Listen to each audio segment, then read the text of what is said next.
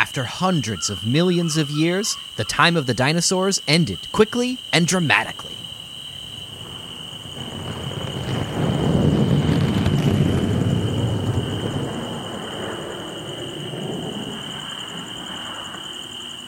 Today on Pulsar, we're asking one of our own educators, Becca, one of the most common questions we get at the Museum of Science. What happened to the dinosaurs? I'm your host, Eric O'Day. Thanks to Facebook Boston for supporting this episode of Pulsar. Becca, thanks for joining us again on the podcast. Thanks for having me, Eric. So I know the extinction of the dinosaurs is one of your favorite things to talk about. We have lots of great questions for you, but let's start with the reign of the dinosaurs. Elias wants to know what the first dinosaur was and when it appeared. No, you're absolutely right. I absolutely love talking about dinosaurs. But when it comes to the very beginning of the dinosaur reign, it is a little bit debated, mainly because scientists aren't entirely sure what the very first dinosaurs were. In fact, there are quite a few that scientists think were very early on in the Triassic period, approximately 220, maybe 240 million years ago. But no one's totally sure. One of the dinosaurs that people think might be the oldest one is Nyasasaurus parringtoni, which was approximately 245 to 240 million years ago. So that would be incredibly old, but some people don't necessarily think it was even a dinosaur. It might just be a very close reptile relative. So if you take that into consideration, well, it might not be that one. It may be one a little bit closer to home, like Coelophysis, which was in North America from approximately 220 to 200 million years ago. A little bit more dinosaur-like based on scientists' different observations. But again, it's one of those really heavily debated areas. So we don't know exactly when they first appeared. What about when they went extinct? Do we know that date with a little more certainty? We definitely do. We know that it was approximately sometime 65 to 66 million years ago. So that's a little bit more certain that it fell right within that 1 million year range. Okay, so the reason we're here. What happened to the dinosaurs? Why did they go extinct? Yes, that is the question. And it wasn't even the easiest thing to answer for a very long time. There were a lot of different theories. But the theory that is now most supported by evidence is that there was a giant impact. A meteor or asteroid, something from space, hit the Earth just about 65 million years ago. And it caused a whole bunch of problems, but ultimately led to the demise of about 75% of life on Earth. And we got a question from Amber about this object. How big was it? How huge does an impactor have to be to wipe out that much of the life on an entire planet? Yeah, this object was large. In fact, scientists estimate it was probably almost the size of Boston and was actually about 6 to 9 miles wide. So that was a very, very large space rock that came and it hit just off of the Yucatan Peninsula. Now, this was a cataclysmic event, but it was a really, really long time ago. What evidence led us to believe that an impact ended the time of the dinosaurs? Yeah, that's a really great point. We definitely have been able to see most of this 93-mile-long crater called the Chicxulub crater.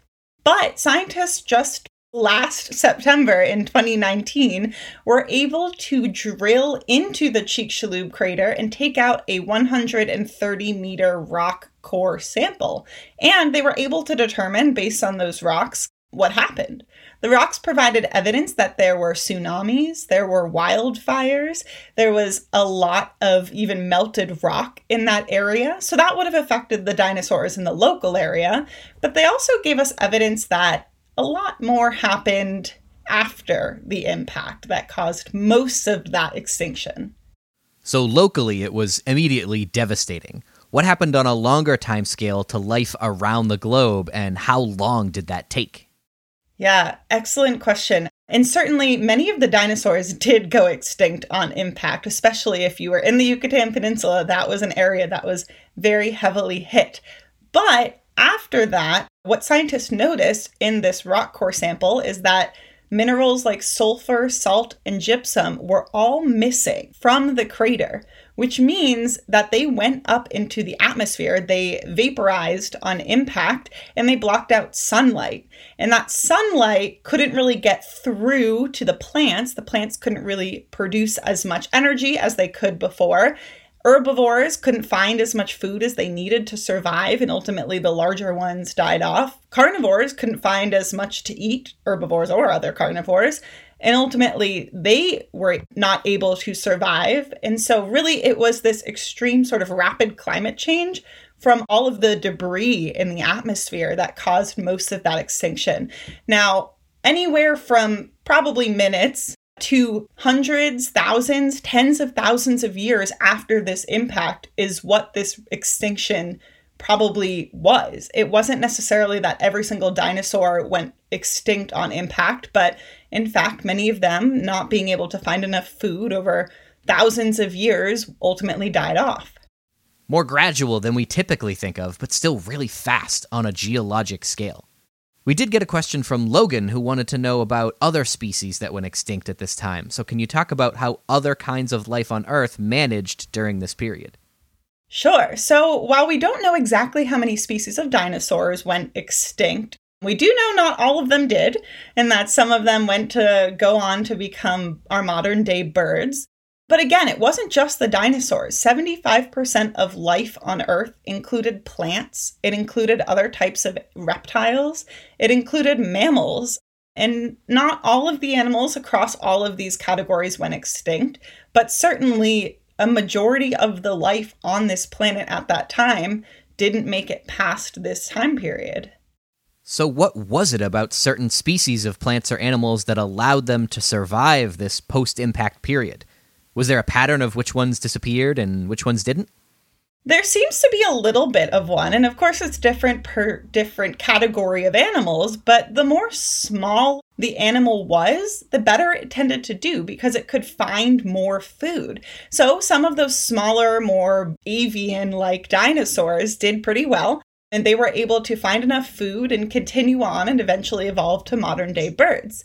But also some of the smaller, more generalized mammals did really well.